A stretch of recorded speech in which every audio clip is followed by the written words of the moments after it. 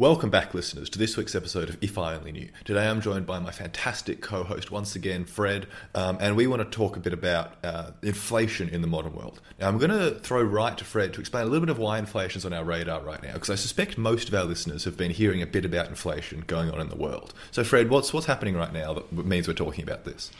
Well, it's really interesting because one of the things that I look at when we talk about stuff like inflation is the psychological impact of this information out in the world. When we talk about inflation in Australia at the moment, we're talking about the cost of living getting more expensive. So basically, we've all heard the stories of the $3 lettuce. We've heard the stories about the $2.20 petrol. We've heard the stories about power prices going up. And what essentially it means for the average punter in a non-economic context is we're being told every day that the power of our dollar is less and less, and that the cost of what we need to do to live gets more and more. And at the point when people start to complain about lettuce, you know that's an issue. Although in the event that lettuce is too expensive, grate a carrot, there are all the clever things out there. But it's interesting because since, the dawn of time, generations have compared the power of money. And one of the things that you've raised with this concept is the idea of what money means for you versus the comparative value of that money way back when. And I want to give one simple example to kick off your pending tirade, Matt, because Excellent. I know how you feel about this, but I remember getting this great dialogue from my father about how you had to own your own home and how you had to save money and you had to buy a home. And then I asked him many years later what my family home that I grew up in cost my mother and father. And he said he did a really good deal and he bought the family home for £2,800. Right. And interest rate, you didn't actually have to, you walked into the bank and said, I've got £200 and can I have £2,600 to buy a house? And they wrote it up at the time over the counter. The bank manager brought you in, made you a cup of coffee.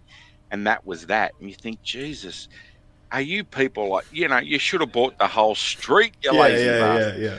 So I think there is this concept of, that, Matt, is the idea of waste. So we look at the new generation and you go, if I had money like you kids, all the money you waste. So tell me about that, because I know you've got like a really great focus on this issue. Look, I've been really prompted into this because of a couple of modern events, right? So we've had this like surge in inflation thanks to COVID and maybe thanks to of the war in Ukraine or whatever. But also, I was chatting to my mum just a little while ago, and she said to me something like, oh man, I wish I had as much money as you have when I was in uni. And I paused for a moment, because like I've saved a bit, I've got some money, sure. But I was like, that's interesting. Then I went online and looked at an inflation calculator, and it turns out that my money right now buys about 1/4 per dollar of what her money bought when she was in uni, which means that she needed just 1/4 of the savings of what I have for us to have about the same kind of purchasing power. And it just so happens that she did have about 1/4 of what I have when she was in uni, right? And so her suggestion that, oh man, I wish I had so much money when I was in uni, actually, because of inflation, means that we had about the same amount of money. And I think this is crazy, because I think it totally reveals to me that people are really, really challenged to incorporate the role of inflation into judging the value of money over time, right? So like there's a classic example of like, oh, what will $2 buy you at a lolly shop, right? Because I feel like my mum would go to the lolly shop with 5 cents and she'd be able to come back with a bag. Now it's got to be $5 to come back with stuff, right? And I think that the idea here for me is that older people, probably in my mind, have their expectation of the value of each dollar anchored when they start earning money, kind of 20-ish, right? 20 to 30s is when I believe older people start to have their value for money anchored.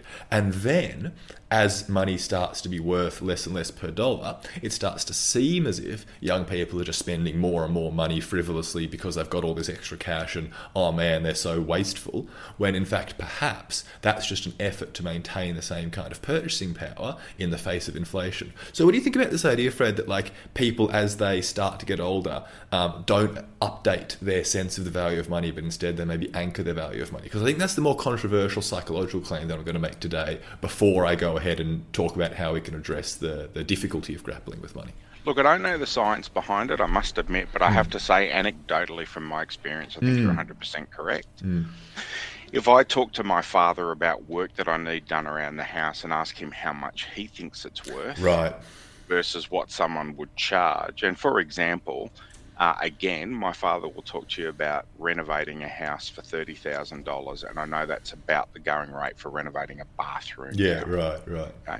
You talk about lollies, and when you said that, the one thing I remember is the Easter show, Matt. Right. It's called the Ekka in Brisbane. It's called Moomba, I think, in whatever you guys call your variation of a show. But when I was a kid, you would get the insert out of the paper and you'd circle all the show bags you wanted. Right. Tally up how much money you needed to get the bags with the most lollies in them. And bags varied from 50 cents to $2. $2 was an expensive bag. Yeah.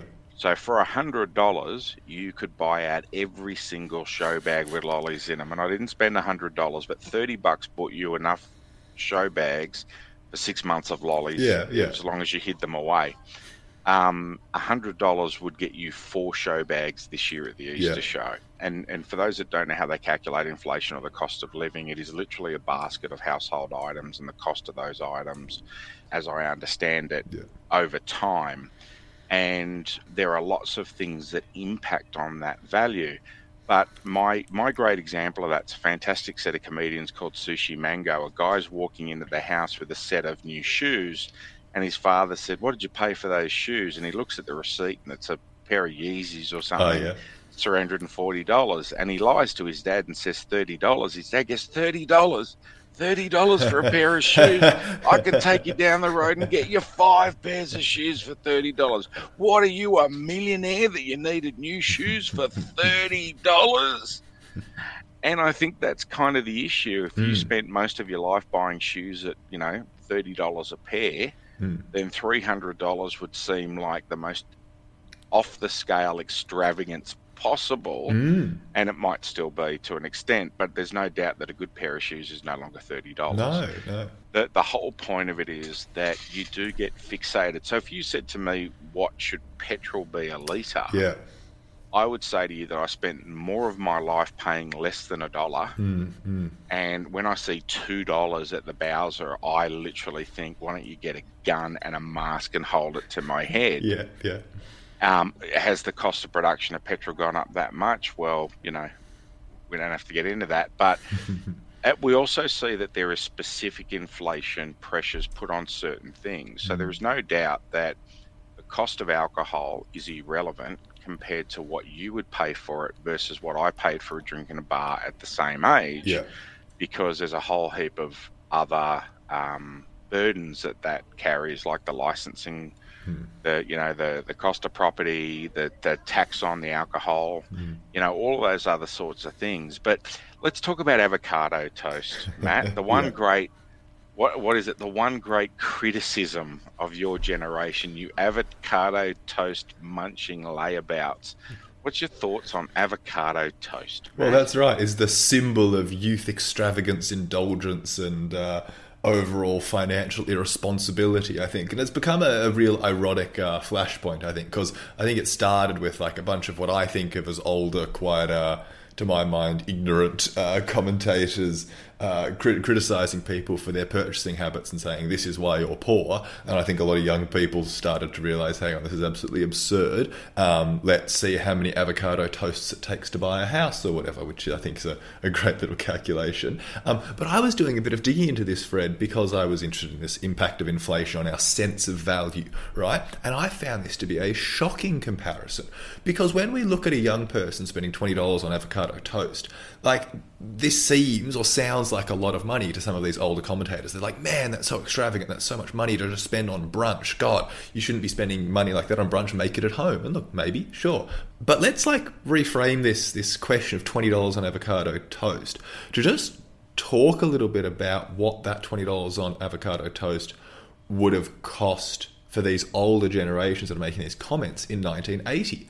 Because in 1980, or $1 in 1980 was worth $5 now. So this means that $20 on avocado toast is the equivalent of spending $4 on avocado on toast purely because of inflation, right? So this means that if someone is willing to spend $20 now on avocado on toast, that's as if these older commentators were spending $4 on it in 1980. Now, and if we want to live in a society that like maintains standards of living and maintains the purchasing power of people's money over time, then I would think we'd want people who could spend $4 on brunch in the 1980s to be able to justifiably and comfortably spend $20 on it in the modern world.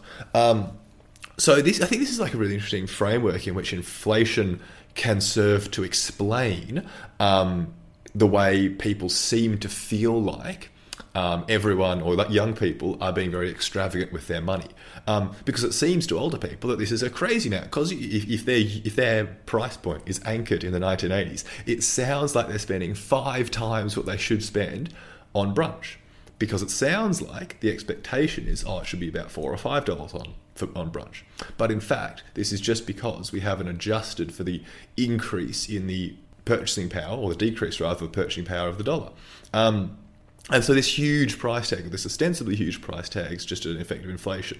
Now, like, the economy's complicated, and it's really tough to just say, oh man, $4 then is worth 20 now, sort of thing. But I think that we can still very comfortably say, like, in a society where we want people to be able to maintain their purchasing power, where we don't want the passage of time to erode savings, then I think that we can see that it's probably a worthwhile thing to be able to look back on the past and go, it's actually reasonable to spend $20 now because I was willing to spend $4 in the past.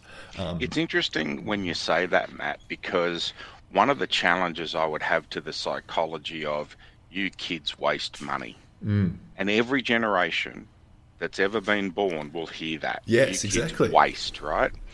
So one of the thoughts that I have is really interesting. It's the cost of certain things that are a lot less than they were in 1980. I was 6 years old in 1980, by the way.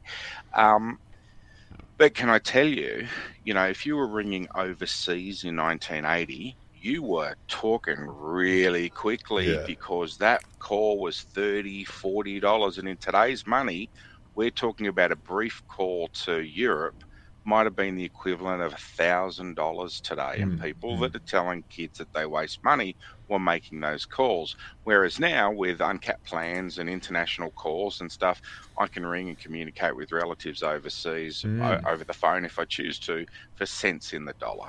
Okay? I have a capped plan. So telecommunications is a lot cheaper. We're both talking to each other on computers. Now, in 1980, businesses would have had computers. But the cost of the technology and the processing power of that, if you magnified that to today's standard, it'd be like spending $10,000 on a basic desktop. If somebody did that in today's environment, if they were spending more than $400 or $500 per unit, they'd lose their head. We're not talking about NASA here, if you know what I mean. Exactly.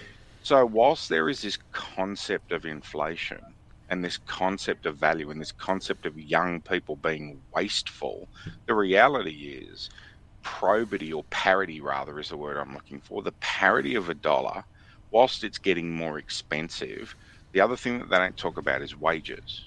So when I started work, Matt, I'm going to give you a number here and it's going to blow your mind.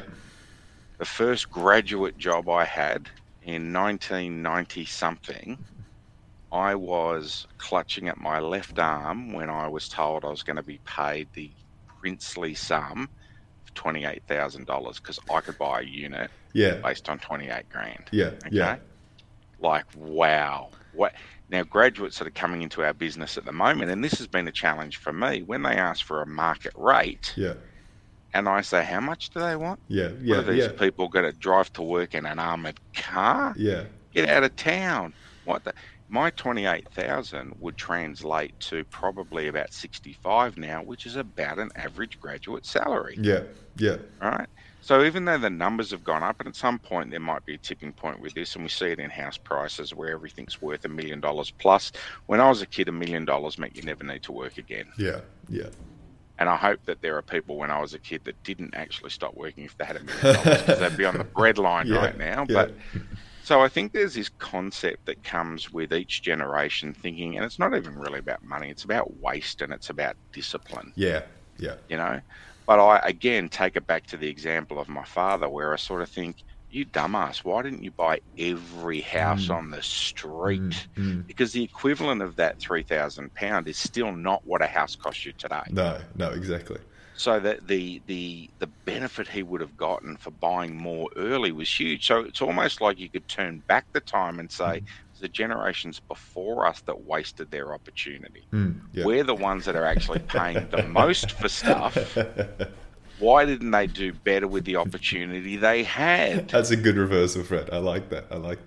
Well, it is. I think the wage growth question is like the political question here, right? And I think it's definitely the motivating factor for this discussion for a lot of people, because it's deeply about fairness to me, right? Because if the value of a dollar has decreased by 5 times since 1980, if it's just worth 20 cents now than when it was worth $1 in 1980, then it feels like, to ensure that people can buy the same amount of things, then wages should have increased 5 times since then, right? Now, I think that's a whole nother podcast for us to talk specifically about whether or not that has happened, the impacts of different specific kinds of prices. As you've talked about, house prices certainly have well exceeded wage growth, but maybe other technological innovations have made other things have like really fell below wage growth in the price growth of them, so they're much cheaper. But I think that the very specific point that like I've been blown away by here is the kind of psychological and perceptive point here that says like people really struggle to wrap their heads around what price change means over a lifetime. And so I think that like I want to show that when we look at money now, our perceptions are skewed by the value of that money when we were first growing up. So I think I want to kind of push this home with my very specific like heuristic that I want to incorporate into my own life. And I really encourage maybe older people to take this on board as well and see if they can apply this just next time they go shopping or something, right? Because if $20 on avocado on toast would have cost $4 in 1940, it would have cost $10 in 1995, right? So if you go back and look at a price right now and you divide it by 5, then you get the price that it would have cost in 1980. And if you divide it by 2, you get the price it would have cost in 1995. And I think that gives us a really strong grasp on how prices change, what things were worth and what they are worth now. And I think that could be a really valuable way to try and bridge some of what I think is this generational divide around like judgment and like moralizing, as you've kind of pointed out, Fred. Exactly. Yeah, and I think we can kind of bridge this by saying, let's actually bring this back down to the kind of specific numbers, the details. Actually, this is a perception problem rather than a material problem of people saying, oh, you're spending so much money. When in fact, if we have this simple heuristic, and because it's something that you can't do naturally, right? You have to have the numbers in front of you. You need to be able to say money now, divide it by 5 to get money in 1980, right? You have to have that tool in your toolbox.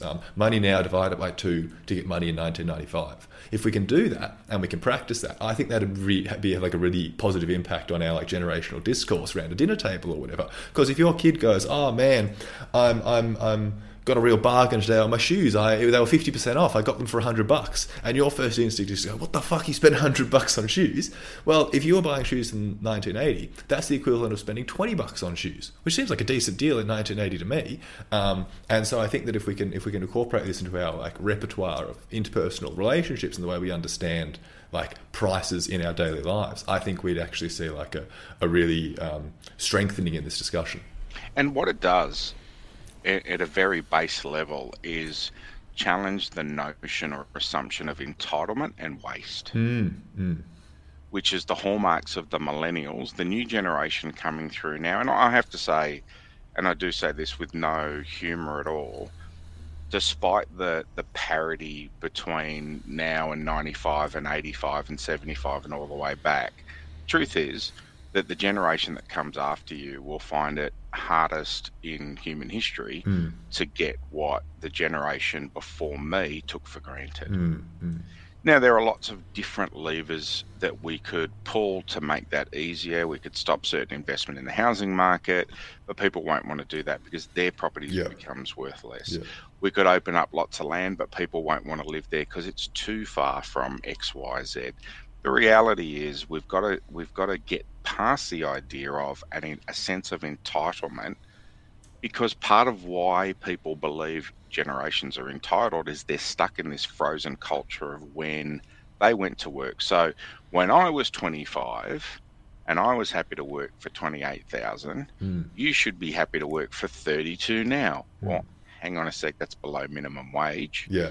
And who's going to pay rent on 32,000, for example? So I think it's a really interesting topic, and it's a great kind of defense against this idea of entitlement and waste in your generation, simply because it's not real.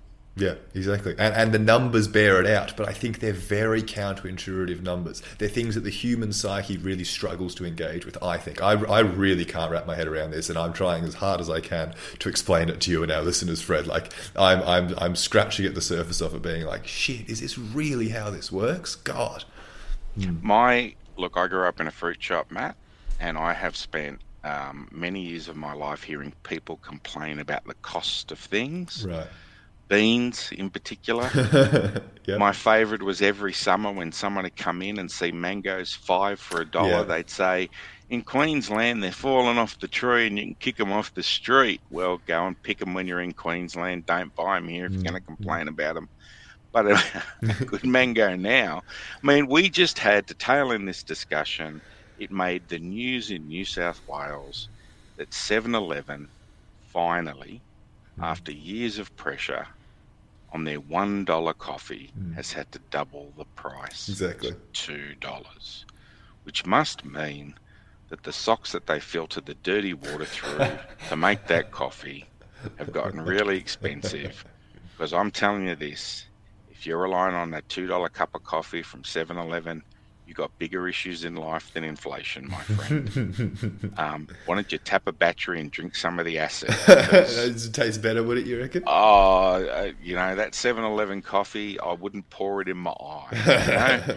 So, mate, it's a great topic. Thank you for raising it. And I want our listeners to think about it. I think Matt's simple sums there of when you're going to accuse somebody, if you're in my generation, of waste, halve the value and think about what you spent in 1995. Mate, thank you for another great episode and a really thought-provoking one of If I Only Knew. And until next week, thanks for listening to If I Only Knew. Great. Thanks, everyone.